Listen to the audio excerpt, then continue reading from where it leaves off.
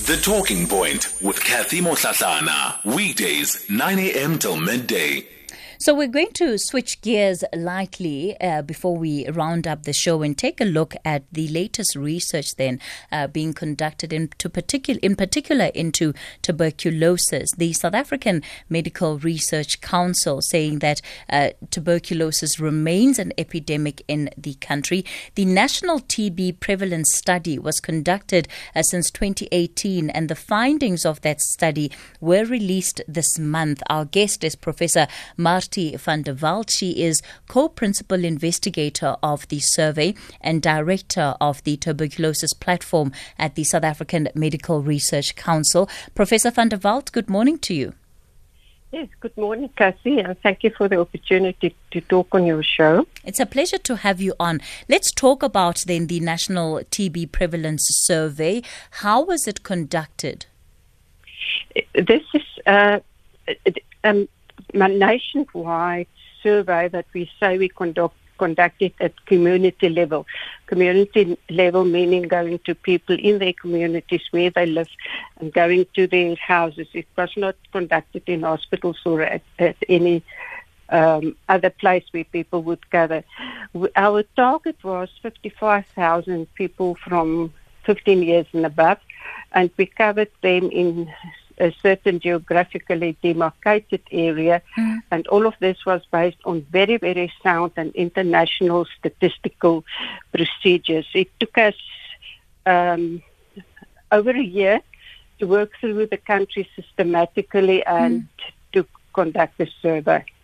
Now, during this survey, what are the kinds of questions that you were asking people? And were you actively trying to find those who were living in communities with TB but could well have been unaware? Well, that's exactly the purpose of the survey. And you phrased it really very well. I think you should do that. But yes, we would. So in the community, one would find undetected or undiagnosed TB. We know in clinics if one has signs and symptoms of any disease, one would go to the clinic. But we know that we underdiagnose and underfind TB in the country. So that's why one go out into the community. We went to people's households and we asked them various questions. Socioeconomic questions. As we know, we need to know how the epidemic look in the country, and for people with signs and symptoms, at what level of income, where are they living, in what houses. So we ask them general socio-demographic questions, and then also in-depth questions about signs and symptoms of TB.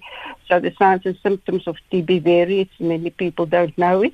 We ask about HIV, and then we ask about what we call health-seeking behavior. In other words, in the past, if you had symptoms like this, did you go for care? Or if you now have TB symptoms, why haven't you yet gone for care? So we grouped it in ages and male, female. So we found all that much more detail, but it was an extensive questionnaire where we asked people risk factors about TB. In terms of the results, what do they tell us about the prevalence of TB in our communities? So there's as well good as bad news, and the prevalence survey usually gives one a better picture of what's going on in the country, far more accurate, and it usually the picture it sketches is worse than what we record through our health system. But that's what prevalence surveys are about. One would expect more TB in a community than in a clinic. So, of course, first of all, the bad news. The bad news is that we estimate that for every 100,000 in the population, we will find 737 people newly infected with TB. So that's across all ages and across all types of TB. Not all TB is pulmonary. One can get it in any other organ of the body, and that's why it's really an organism that causes the mortality and morbidity. So that was an expected finding. It's more than we knew we had. There was also some very positive news in terms of what has been the impact of the government's HIV testing and ARV rolling out program. So amongst HIV positive persons, we found much less TB than amongst HIV negative people. So it tells us, first of all, that HIV and positive individuals, they are really protected from TB. However, I think we've neglected the population that's HIV negative, because they're not as prone for HIV. We don't test them as such. So on the one hand, it's good news. It shows that our HIV and ARV program works, and that's why that's excellent news. However, in future, we need to focus on or create more awareness on people who are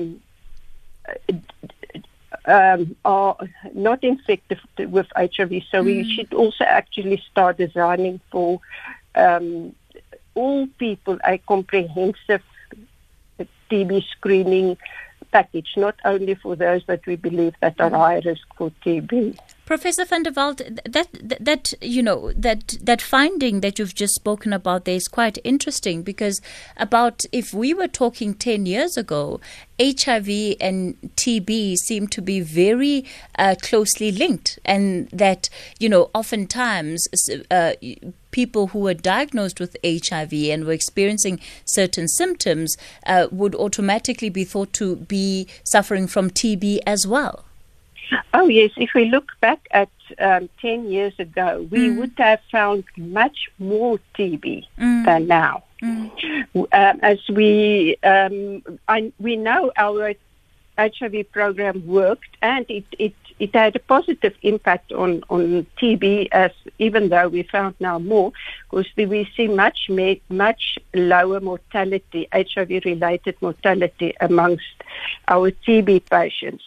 So going back 10 years ago, we would have found much more TB. We would have found that the proportion of TB patients who die from HIV would have been much higher.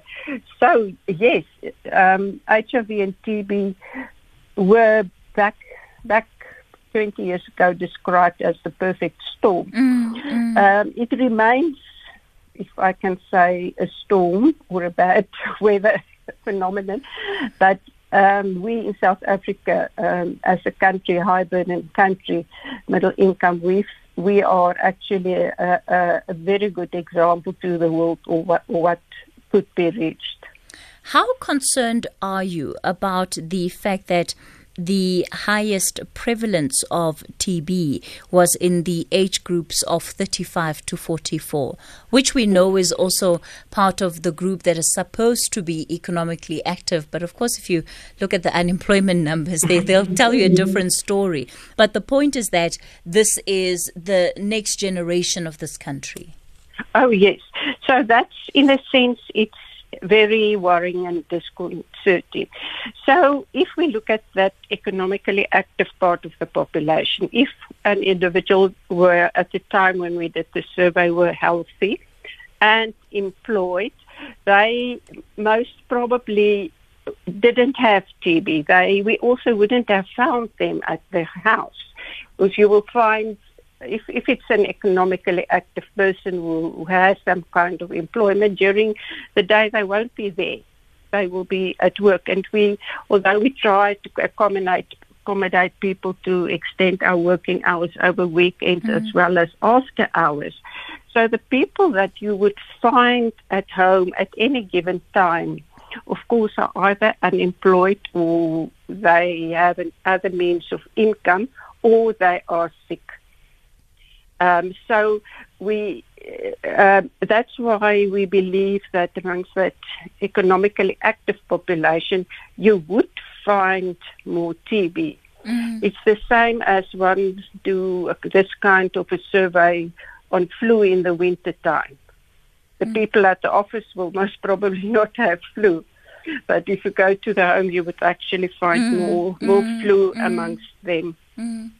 You know, of course, research like this plays a crucial role in that in many respects, this is often what can be used to inform and direct government policy. So what happens now? What do you do with the findings of the study? So a prevalence survey, the planning of it takes a couple of years, and then the survey one should do within a year, and then it's what we call the data analysis phase, which could take quite a long time. So South Africa were able to do it in a very, very short time, and we were able to present the findings already in 2019 to government. However, presenting the findings as such, the raw findings, doesn't mean anything. Government now need to respond to this. First of all, they know now where the budget for TB control need to go. We need to focus on the youth, the elderly, say males has certain needs. We need to make use of new diagnostic tools to find more TB. We need to inform people about the signs of symptoms of TB. So only once where you have this data, then the government can go over and say, now I need to redirect resources to this and to that and to that. So the policy, it's easy to make recommendations, but then government, of course, need to take this and rework it into money and into other resources, which is not something that happens in any country. In other countries, it could take a number of years. Well, it took, in our case, years for the survey findings to become available, but that was due to the unique situation around COVID. However, in other countries, it took more than 5 years, not really that, but it could take years, 3-4 years before government has the findings and then implement new policy. One of the things that this, of course, also reminds us of is that while South Africa is facing COVID-19, you know, the other diseases haven't stopped. So TB didn't end with COVID. HIV didn't end with COVID. And, you know, some of the, the issues around the mortality rate, those didn't end with COVID either. Do you think that we are going to see a level of regression when it comes in particular to awareness around, diseases such as TB, simply because of the kind of attention that we're putting on COVID, and rightfully so, because it's the moment that we're in? Yes, you have that summed up, and the question and conclusions that you've made, Kathy, again, is perfectly correct. We focus now so much on COVID that we forget about the signs and the symptoms of TB and actually other respiratory diseases. We believe there may also be some stigma around COVID, because once you get a sore throat or starting a coughing, you may actually hide it to other people, as you don't have that access to testing, or you don't want people next to you know that you're actually coughing, fear of infection. But that all will have a hugely detrimental effect on the respiratory diseases, TB specifically, once COVID is no more a pandemic in the world. Professor Martie van der Walt, let me thank you so much for your time today. She is the co-principal investigator of the survey and director of the tuberculosis platform at the South African Medical Research Council. Stigma, as she's saying, there is such a big issue, even around COVID-19, the experience of being in public, needing to cough, and you just feel like you can't cough. And if you cough, everybody around you is going to be watching you like, what is wrong with this person? Why are you not at home? It's midday. I'm getting ready to hand over to Sakina Kamwendo. And Sakina, I wonder if this has happened to you too, when you're out in public and just becoming more aware of just needing to clear your throat, but feeling like this, I might not be able to do it now. It might not be appropriate. When last did you hear anyone cough, Kathy? It's horrible, but it's the stigma, right?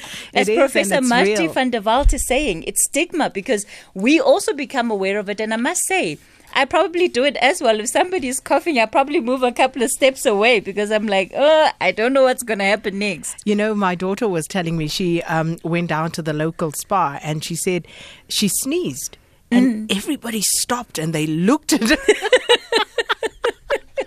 So she came back none the happier. It's like, no, mommy, no. COVID trauma, I tell you. COVID trauma. Anyway, Sakina, over to you. Thanks, Kathy.